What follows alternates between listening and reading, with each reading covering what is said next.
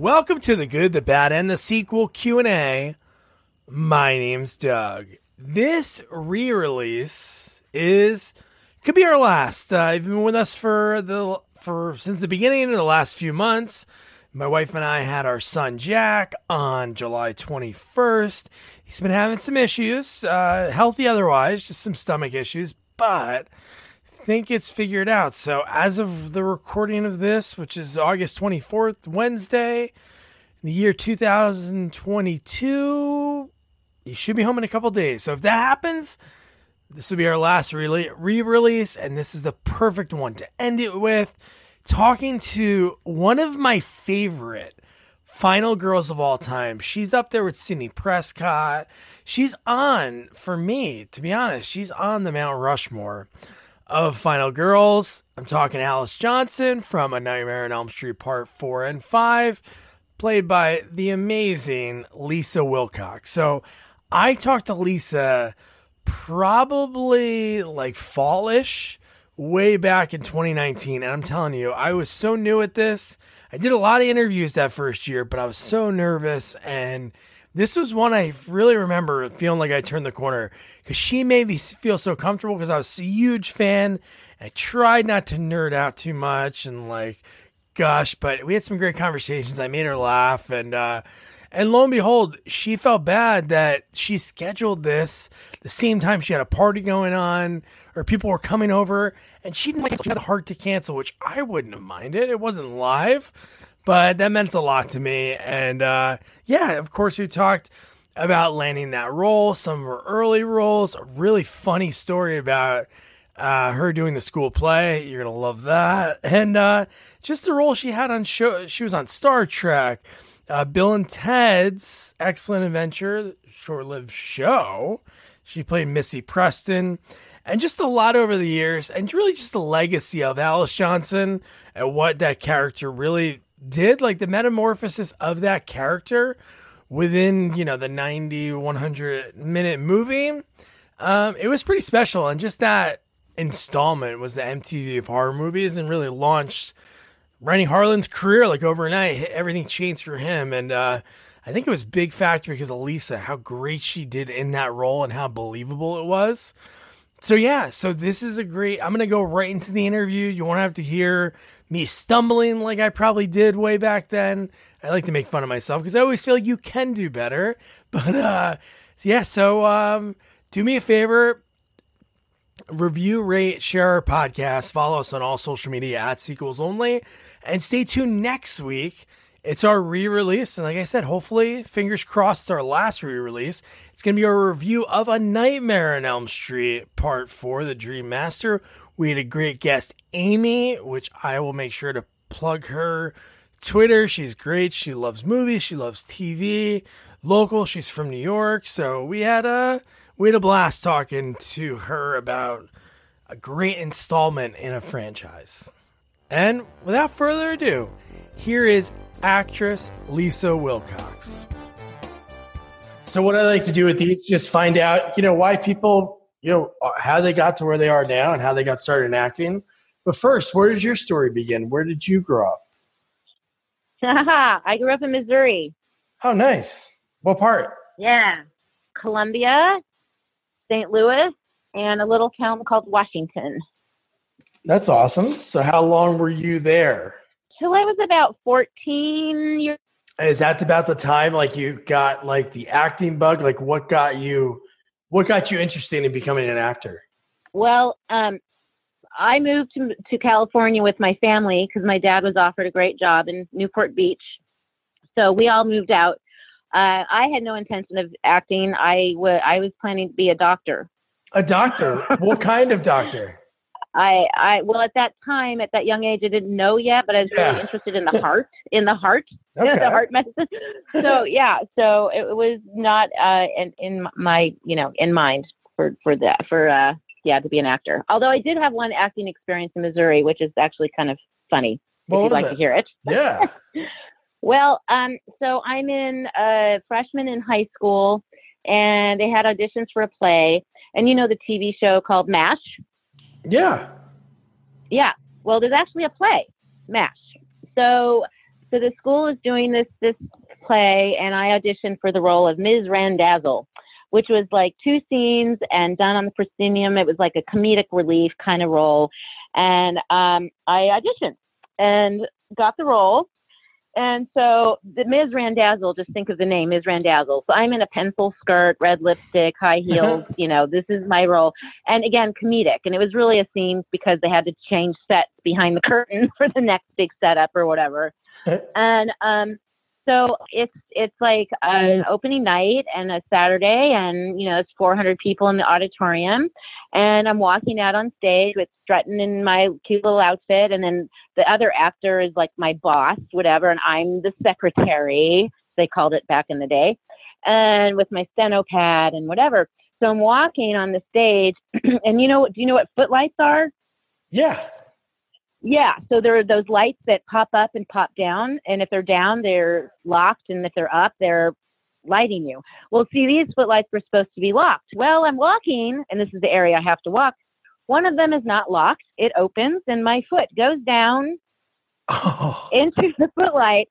I'm wearing these stiletto, strappy high heels, and I'm literally center stage. So now, in the meantime, I'm like, I've been captured by a footlight. My pen and my pencil and steno pad go flying. And then the actor who's sitting at a desk, because at one point in the scene, I'm walking over to sit on his desk. This is very old school, old fashioned when the secretary would sit with her legs crossed and her red lipstick. Right. And so he's joking around and he's like, well, I had a little too much to drink there, Ms. Randazzo. And there's 400 people watching this.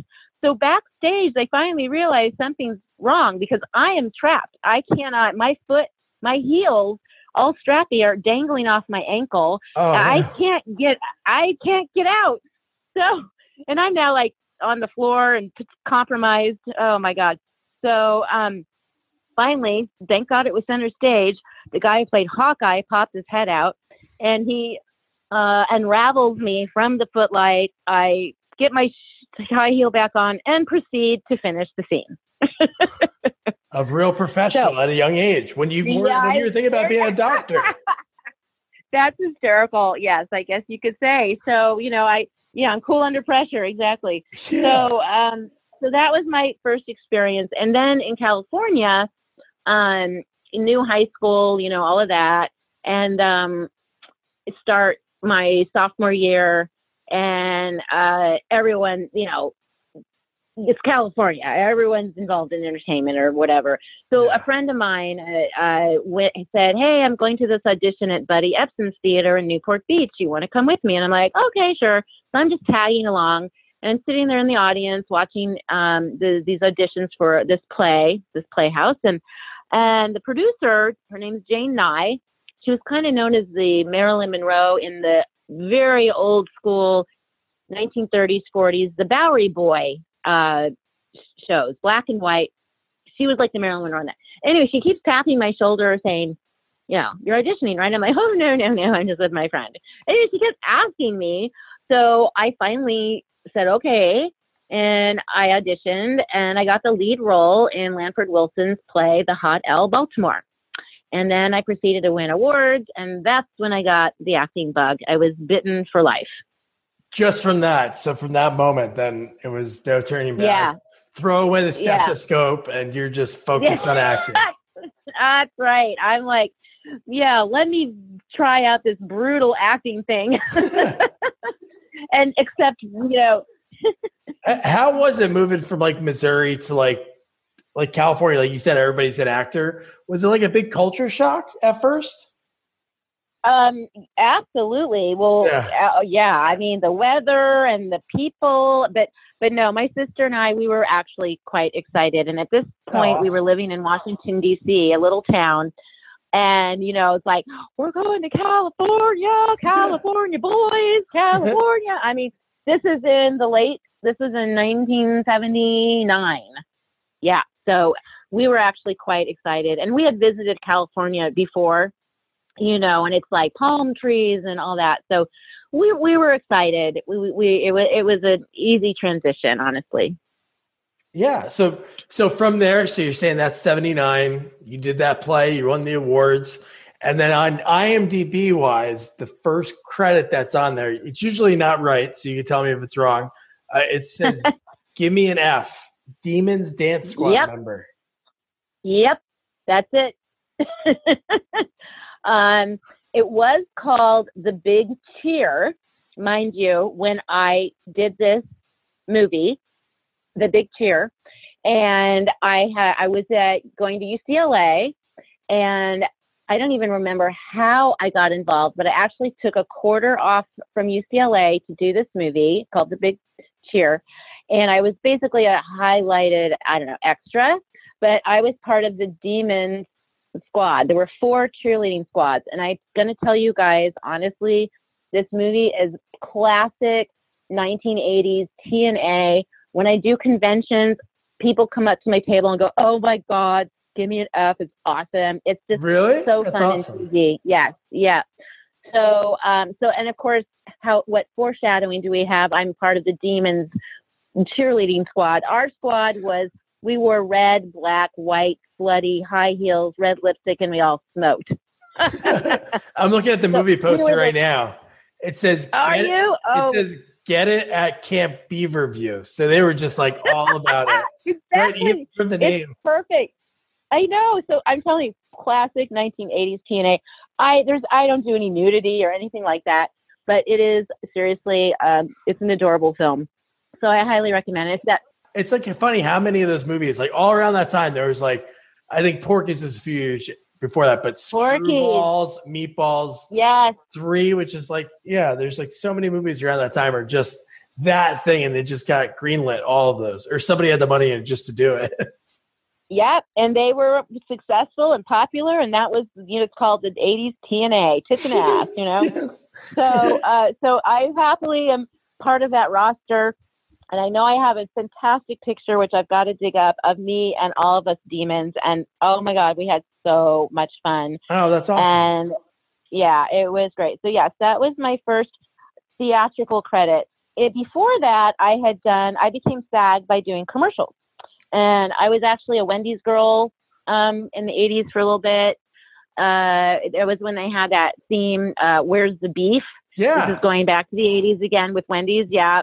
I did a few of those, and I did a Dial soap commercial. So that's how, and I was doing print modeling and, that kind of thing. But yes, my first credit was "Give me an F." Now, here's the funny thing. Back then, it was called The Big Cheer. So that's what I put on my resume, right? I got called in for auditions because casting directors misread it as The Big Chill.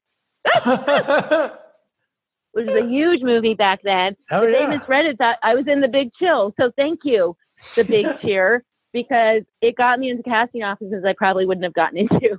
Oh, man. And then from there, it looks like you transitioned. You're on like so many hit shows, Hardcastle McCormick.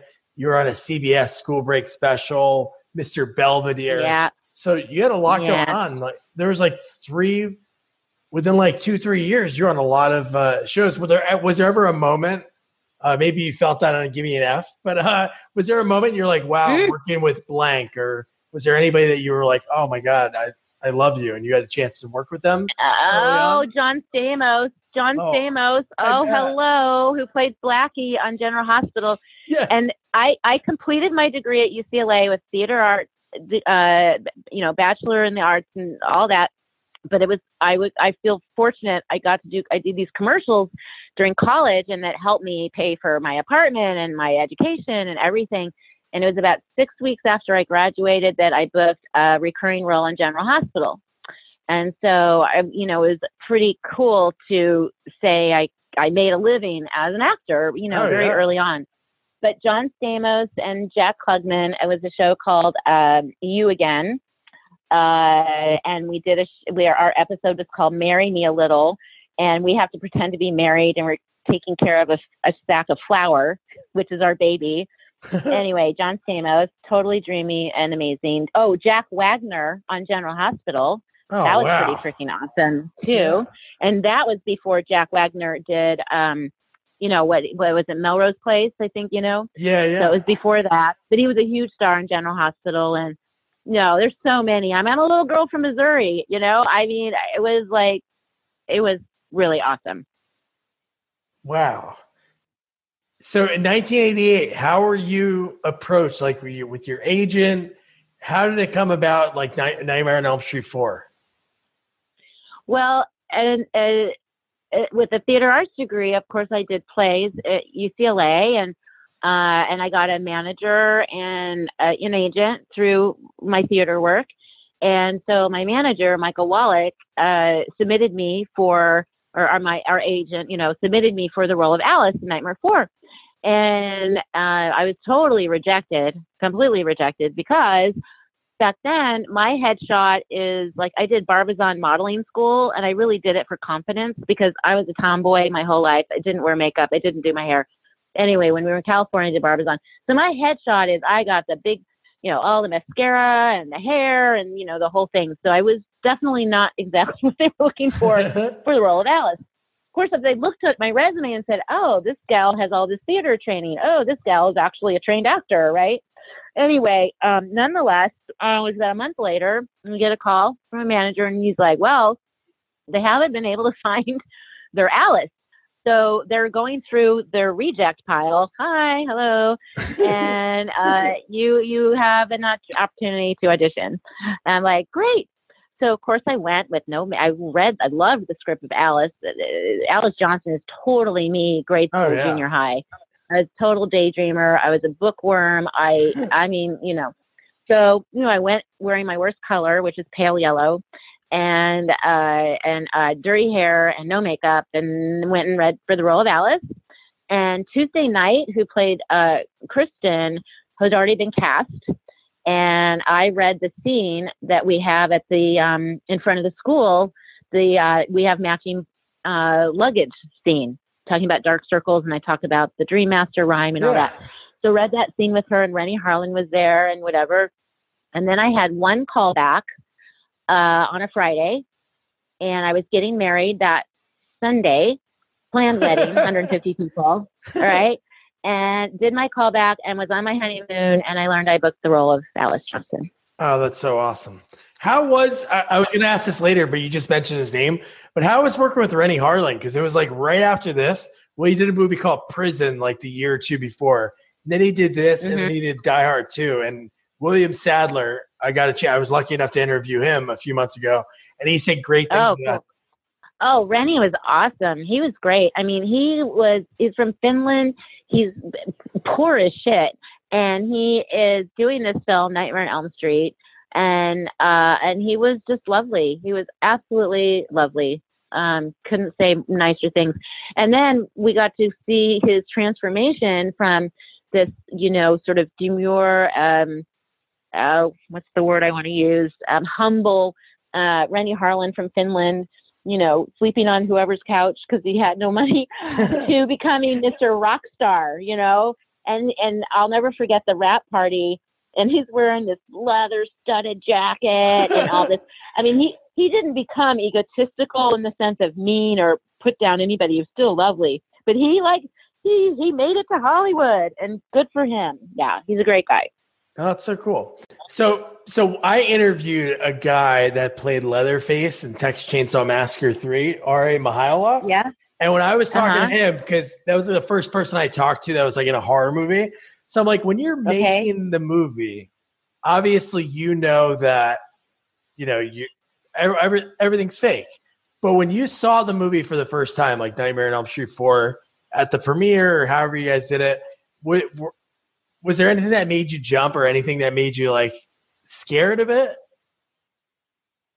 That's an interesting question. Oh gosh.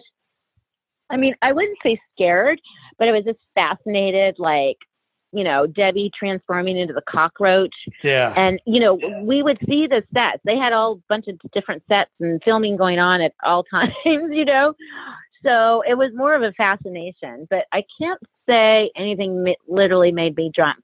Well, because I've read the script and I've been on set, so there were no surprises for me anymore, And I was already a fan of Nightmare on Elm Street, like from day one, from the first one. I've always loved horror films and stuff. Yeah, what an evolution if you think about those movies, from what the first one is to the way they went. But you know what? Yeah. Robert Englund and the cast that whoever was the casting director, I don't know if they had the same one for all the movies, but they just had the right people in the right roles. And man, Robert Englund he's a hilarious guy. He plays that character so well. Yeah, no, he does. Annette Benson, I know I think she cast, I know at least Nightmare 1 through 4. Oh, and she may have done all of them. Yeah, Annette Benson. And she's the one who told me the story about, when I was in the reject pile, and then I was revived to audition. And she's the one who told me, she said over 600 actresses auditioned for the role of Alice, maybe more, in Hollywood, and they didn't find her. So she's the one who gave me that information. I was like, oh my God, really? That's so cool. So anyway, but yeah, I mean, like the cast of Nightmare 4, fortunately, most of us live very close to each other, close by. Oh, and cool. we've been friends, we've been friends for decades now. It's like she cast not only actors that worked really well on screen, but also in real life, so. That's really awesome. So how did you when you saw the movie for the first time and saw yourself, you had obviously some big roles, recurring roles, but to see yourself on the silver screen, what was that like? Oh my gosh, are you kidding? I mean, it was wild. And also the transformation that I took from, so I told you, I was on my honeymoon when I learned, and they asked me to come back early and to do photo test photos. And then they said, hey, will you dye your hair? Because I was a platinum natural blonde. Okay. And I'm like, okay. So we did a rinse on my hair, hence the red hair. And, but to see, it was so exciting because I'm like, yeah, I don't know what to say. Yeah, it was pretty wild. And boy, you can't imagine how big your face is on that screen. And I'm like, oh, my chickenpox scar shows. Oh, that day I had a pimple. I mean, I was in my mid-20s, but, all that stuff just, although it all worked perfectly for the character, Yeah. But it was really cool. But we were, I'm still very proud of that film. Very proud. So how soon after that one did you know that they were going to make a fifth one? Pretty quickly. It was a very box office hit, and it was in the papers, and we're at week 6, still number 1, and all this, so it really, Nightmare 3 did really well too. Rodney Eastman and I always bicker about which one made more money, and I'm like, no, Nightmare 4 did, no, Nightmare 3. We have fun. Yeah. So it was pretty quickly after the, the box office success that they asked if I would, reprise the role of Alice Johnson in the next sequel. And you're trying to hold back, and you're like, yes, of course I will. Absolutely. And also what a joy to play the role again. And obviously Nightmare 4, Nightmare 5, Dream Child, Dream Master, such different scripts, totally different tone. Yeah. But yeah, no, I was thrilled. Now, after looking at both of the films, because you started both of them, is there one that you cling to a little bit more, or is it that they're your children? You can't pick which one over the other. Yeah, it is kind of like Sophie's Choice. How can I really choose which child? But I would have to say Nightmare 4, simply because it was the creation of Alice Johnson, and the character arc in that film is just beautifully written. And it was such a joy to play as a performer, as an actress, to go from the shy and meek and, that so many of us can relate to making choices and to fight for your life and fight for your friends and fight evil and, just become, screw you, I'm going to become kick-ass, okay? Even though I'm scared. So I love that transformation. And Nightmare 5 I still love too, because I feel Nightmare 5 was just not, it dealt with so many social issues going on, like alcoholism and, teen pregnancy, abortion, adoption, let's throw in anorexia and bulimia too. Okay. Yeah. But the thing is, those are all topics that were very, books were being written about. It was becoming exposed, those topics that teenagers were going through in the 80s. And it was very hard, though, I think, for people to look at it in the face. Nowadays, that's like Kool-Aid in a way, Yeah. But back then it was pretty heavy and it was hard for people. In other words, they want to go to a movie and be entertained. They didn't want to think about their child back home are they on birth control, are they pregnant, or dealing with that. You know what I mean? So yeah, no, that's true. So nowadays, though, for many, I'm learning over the past couple of years, it's shared with me that Nightmare 5 is their favorite. Really? It could be it was the first one they ever saw, and that can always bring infinity to your favorite one is the first one you saw, but also an appreciation for those topics that were discussed and brought out on a giant silver screen, Yeah. Here's a question. So when you read the script, did you get the entire script, like when you auditioned, or was it just like a piece of it? You know what? I have to answer honestly. I don't remember, but no, I do. No, full script. I got the full script. So I was asking. You would get the full script. Oh, okay, cool. No, I was going to say, since you're a fan of the movies and you're like, oh, I get an audition for, and you're like, where do I die?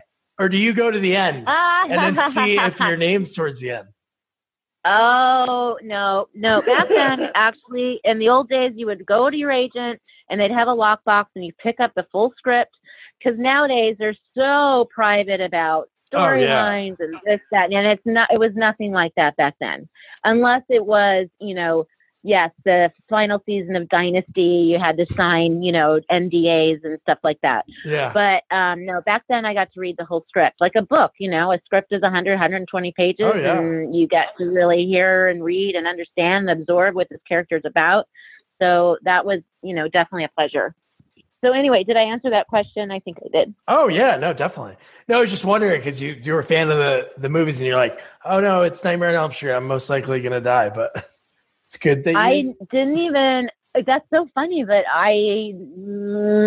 that thought didn't occur to me. I think I wouldn't have cared if I died, regardless. Just being a Nightmare on Elm Street movie would have been like fantastic. Oh no, definitely. And it was. So then after that, you have two huge movies. And then one thing that I never saw before, but I definitely want to check out was Bill and Ted's Excellent Adventure TV series. What channel was that on? It was on Fox, 20th Century Fox. That's so awesome. Yeah. Yeah. Again, love the Bill and Ted movies. Yeah. Right? I get to play Missy. It was so much fun. We filmed that in Vancouver, actually. Yeah, that was a blast too. Those movies are so great. I'm so happy they're making another one. When I was talking to Bill Sadler. Yeah, I was talking to Bill Sadler probably about a week before he was going to go film his part as Death. Really? And oh man, he was so I don't know how many of his movies you've seen, but you see this guy that's like a serious actor. He plays a great bad guy, sometimes off characters. Man, he talked about that. We would talk about something else. And I'd be like, oh, how about the Green Mile? And then he'd be like, oh, yeah. And then this one time we were on set with Bill and Ted, he just loved playing that like comedian role. I bet. Oh, God. It was, to play Missy. I worked with Don Lake. Do you know the actor Don Lake? No, I'm sure if I looked at him. Yeah, he was in, what is that movie about? Dogs that are, do the pageants. Oh, yeah. No, he's in Best in Show. Selling. What was the name of that movie? He's Best in Show? Yes. Oh, he's awesome. Best in Show. Yeah, Don Lake. He's great. So, a lot of fun memories. Oh, I bet. And then you had and then you had some roles, Boy Meets World. And then what I read on your IMDb, so around that time, you went and you're being a stay-at-home mom, right? Yeah. Let's see. 91 is when I had my first son. So It was pretty quick after Nightmare 5. And I pretty much kind of left the scene because once they started school, I wanted home, And like Bill and Ted, we filmed that in Vancouver, and my first son, I think he was maybe 6 months old, 5 months old when we went up there. And but once they started school and all that, I really kind of left. Although I did get to do Star Trek after. Oh, that's really cool. Yeah. So yeah, so that's harder than having kids. I have a 9-month-old girl, and Oh, it's harder. It's harder than going against Freddy Krueger. yeah, you bet. You know. Oh, and just wait. She's 9 months old. Oh, you just wait, buddy. No, I You know. just wait. She's been like too good. Like when we talk about her to like our pediatrician and other people, they're like, yeah, so what time she wake up in the middle of the night? I'm like, oh no, she sleeps through the night. Everything's great. And they're like, just wait. Well, it's more too when they get older to the teen years. My kids like pretty freaking awesome, but oh my gosh.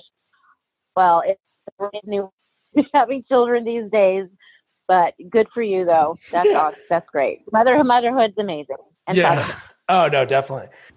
Okay, so we got disconnected, and Lisa was kind enough to call back. I'm sure you heard a couple of times. She had guests at her house, and she still took the time to talk to me, which it really means a lot. And let's get right back into the conversation. I didn't hit record right away. She's talking about when she was auditioning and she was on a Brady Bunch movie. No, that's okay. It's okay. No, that was really phenomenal. I mean, I don't know. Brady Bunch. We all grew up on Brady Bunch. I mean, I grew up on the reruns, and I mean, and her. I mean, the whole. I mean, internationally known, and it was. And what's great is I got to play both. I got to play Florence, and I also got to play Carol, and that was an interesting thing because boy, oh boy, I had an audition, and they sent me to Santa Monica to audition, and then it was the wrong place. So they had to reschedule the audition. It was actually in Burbank. And I don't know if you know the geography of Los Angeles, but it's completely, a polar opposite area. Oh, yeah. And then I was literally the last audition on a Friday at 5:00 and auditioned for Carol, Florence Henderson, behind the scenes of the Brady Bunch. And I'm driving home, and I get a call from my manager. And this is back when cell phones were the size of a brick or a cinder block. And he's like, I don't really sure what you did in there, but you got the role. I'm like, really? Oh my gosh. So all I can say is fun cast, and just to be part of that history of TV, and to play that, it was just great. And to be on those sets, oh my gosh, it was just amazing. It was amazing. Was it the original set, or did they just remake it? Oh, that's awesome. And stuff. Oh, yeah. I mean, oh, no joke. Yeah. No, it was like, it was fantastic. That's so cool. I would totally geek out. Like if you're able to like walk into like one of these famous living rooms you see growing up. Like, yeah. Oh, yeah. I geek out all the time. I mean, I geeked out. I worked with Mark Hamill in a movie called Watchers 4, which is based on Dean Koontz's book. Oh, cool. And I mean, I was geeking out. That first day of filming, I was a nervous wreck. I'm like, oh my God, it's Luke Skywalker. Oh my God. So yeah, I've geeked out many times. So how do you calm down? Do you like get it all out like that first day, or how does I just completely act like everything's completely normal. And then little Lisa inside jumping up and down, going, oh my God. You know what I mean? So yeah, I put on my mature demeanor. Good. No, that'd be so, honestly, if you think about it, it's like one of the biggest movies of all time. Everybody knows who he is. It's like Shatner or Picard. I can't think of his name right now, but it's like those guys are just so huge. Yeah. I mean, Picard, I worked on Nightmares. I worked on Next Generation. I mean, seriously, it's like, oh my God, but then no, I'm on set. I'm just professional actress. But look, I got to meet childhood, like Mark Hamill, for instance, and others, George Clooney, like, guys that, I totally had a crush on or totally was infatuated with or whatever, So there's still that little Missouri girl in there. Oh, no, that's good. No, that's good that you have that, because then you're not too big for the moment. You're still the girl that tripped on stage with your high heel, and you like remember that, and you're like still enjoying it. Because I bet you there's a lot of people that go on set and they go through the motions. So no, that's really cool that you can admit that.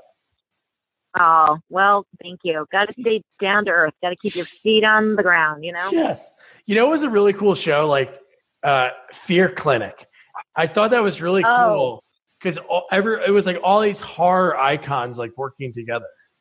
it was, well, Kane Hodder. He was actually in Watchers 4 with Mark Hamill too. Oh, cool. I know. And anyway, and then of course Daniel Harris and Robert and whatever. And yeah, we are still completely baffled why it did not take off. And what we assume is that at the time, I think Chiller produced Fear Clinic, and then Chiller was bought by somebody else, and we were just kind of lost in the floorboards, you know, because it was such a great concept, and the effects were great, and anyone who's seen it is like, what the hell happened? It was so good. And Robert Englund's attached to it, and nothing happened with it. We're still completely confused. They did a feature film, which I wasn't in, but Robert was in it, and I still don't get it, you know. And these shorts too, each episode was 6-7 minutes long, and those are very popular right now, these webisodes. So, you know, I'm seeing Robert soon in Calgary, so I'm going to pick his brain about that. Oh, definitely. Especially that now it's Shudder. Shudder's taken off pretty well, so I can see them do a kind of series, especially with all these, you know, Kane, Robert, Daniel Harris, and I'm sure there's that was really cool. Yeah, I heard some good stories about Kane because that guy R.A., him and Kane became friends because Kane was actually his like stunt double and stunt coordinator on Leatherface 3, Texas Chainsaw Massacre. Oh, really? So they became really good friends. Oh, that's awesome. That's great to hear. Yeah, Kane is great. I just talked to him recently, and I see him at shows too. That, you know, he's a great guy. You know, all I can say is with acting and all that is great, but I just made the most amazing lifelong friends in this world of, you know, Hollywood, you know, but there's actually genuine friendships that do happen in Hollywood. So that's pretty awesome. So you have a lot going on right now. I know you were filming something like a few weeks ago. I don't know, you might still be filming right now. I just finished and just back from Hempstead, Texas, about an hour outside of Houston, and we filmed in Galveston as well. And yeah, it was a wonderful experience, great role. It was the most challenging role I've ever done in my lifetime, not just because of the subject matter, but also out of a 110-page script, I have 70 pages of dialogue and monologue. 70 pages. That's a lot. So, yeah, and I had not had that much dialogue and whatnot since I did my very first play. Well, no, my second play, The Hot L Baltimore, at Buddy Ebsen's Theater, which, by the way, was directed by Kelly McGillis. Her mom directed me in that play. Yeah, wild. Wow. But anyway, it was a great experience in Texas. I love filming there, even if it is September and it's 100 degrees with 98% humidity. Which movie is that, the name of it? Because there's some on your IMDb. Yeah, Mystery Spot. And I haven't even checked my IMDb. Oh, it's not even on there yet, so that's cool. Okay, it's not on there yet. It's called Mystery Spot. And it's a full-length feature, and we filmed in a beautiful part of Texas out on a ranch, 11-acre ranch, and we lived and slept and worked in the same 11 acres, and it was great. Oh, that must have been pretty cool. Like a summer camp sort of while you're working. Yeah, exactly. Right. That's awesome. not cheerleader camp, but not cheerleader camp, yeah. Which was actually filmed at a lake in a camp area. Oh, really? Yeah. So thanks so much for taking the time. Just really, I had two questions, but I think I know the answer to the one, because I always ask people, hey, if you weren't acting, if that moment didn't happen, like obviously you started acting a little bit, the play you did in Missouri, and then your dad got the job offer. So that changed like where your path might have been. You might be that heart doctor. So I think that's probably what you might be doing today if you weren't acting. I might be the cardiologist. Yes. Well, actually, since acting, if I weren't acting, I would be so into being a prop master or in production design. because I love decorating. So to create a set, a time period or anything, oh my gosh, I'd be so all over and do the shopping and the antique shopping and recreating things. And well, oh my God, that's what I would do. I would be behind the scenes doing that. Oh, that's cool. So here's the question. I know we talked about a lot of things you were on and like roles you had, so it might be kind of hard to answer this, but was there like a role that you had over the years or a show you were on that you really like loved the role, but maybe it just didn't get to enough of an audience for people to see it? So I think so many movies come out, and especially nowadays, not everything can obviously go to a theater. Yes. Well, I loved the role of on Watchers with Mark because I loved the actual book called Watchers. They did 4 of them. Mark and I did the 4th one, but it was the closest related to the book by Dean Koontz. And I was a huge fan of Dean Koontz. And in fact, when I was filming Nightmare on Elm Street 4, in '88, Howard Berger, who is, one of the most famous makeup artists now and special effects, he's the one who suggested, hey, read, Watchers, Dean Koontz. Oh, great. Because I already had read a few of the Koontz books, and he's the one who suggested it. And then years later, I'm doing the movie. Which oh, is wow. awesome. But I love that role where I actually do play a doctor. Oh, there you go. So that was really cool.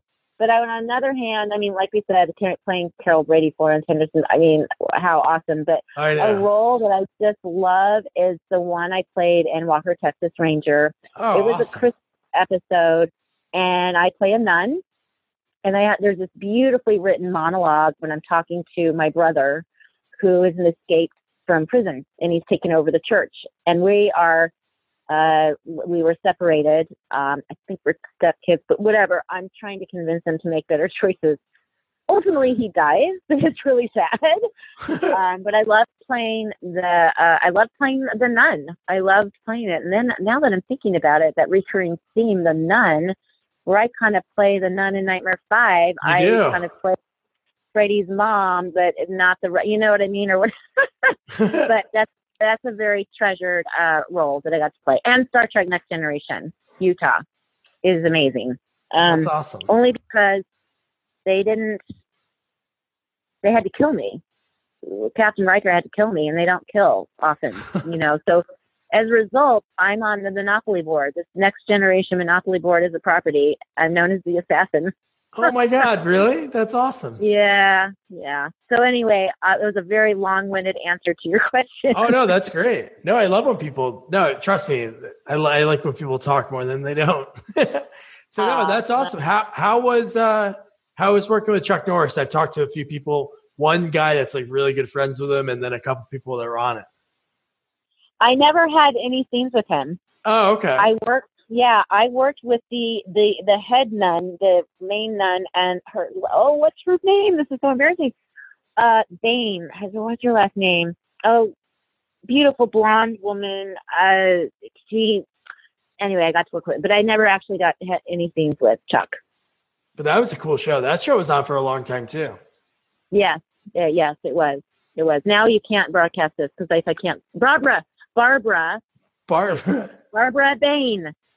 Barbara Bain. Look her up. She did a whole bunch of stuff. She's married to some famous actor. Anyway. I'll edit that so it sounds like you said it right away. Thank you. Okay. Yeah, I think, let's see, Barbara. I'm trying to look up that episode, but I'll make sure this sounds great. Well, this is awesome. All right, good. It was called, I think the episode was called Saving Grace. Yeah, I have it. Yeah, Barbara Bain. She was Mother Superior. There we go, Mother Superior. Look at that. Awesome. Fun times. Well, that's so cool. Thanks so much for taking the time. It was really cool. I love hearing how people got to where they were. Obviously, it's so cool to hear about Nightmare on Elm Street and all the other things you worked on. But I always love to hear like the story and how it happened. So there's always something like that. I've never talked to anybody yet that they were like, so I grew up, I was always acting from the tender age of 2 and everything worked out. So it's like, it's cool to hear like, hey, maybe if your dad ever got that job offer, things would be different. But I'm happy that everything went the way it was and you were able to do what you did and continue doing what you love. Yep. Well, I wouldn't change a thing. Well, that's good. Well, awesome. Well, enjoy your guest. Thank you so much for stepping away for a few minutes and taking the time to chat. Oh, thank you. So that was Lisa. Just the stories that she like auditioned for the first Nightmare and just everything that went into that movie, like her memories of it, and like Rennie Harlan, and just how great that character was. It's very rare in a horror movie for somebody to, last a few movies and like really never die. Obviously, we're gonna see that with what Scream ends up doing with not having Sydney back, and she's essentially still alive in the franchise. But it's kind of weird to have that happen. Even like with Halloween, they like killed off Laurie Strode in Halloween 4, just saying she died in a car accident. So, Alice is still alive, and I hope they do one more. Bring back Robert to don the finger knives one more time, and bring back Lisa, because I think it'd be really great to have the people that survived the franchise. There's not many left if you really think about it. So Alice, that'd be pretty special. So like I said, next week, last re-release, our review of A Nightmare on Elm Street Part 4, The Dream Master. I remember recording this mid-pandemic. It was hot. My hair looked horrible. And I remember doing minutes before it, because it's a video review you can watch as well. I just remember doing the knives on a shirt within like seconds and fake blood. I remember pouring it on for the effect to surprise Jamie and our guest Amy. And I remember when I was done, the blood just was stuck to me. Took forever to wash off, but it was the middle of the pandemic. I wasn't going anywhere, so I could have not showered for weeks and nobody would have said anything. Well, maybe my wife would have, and my daughter.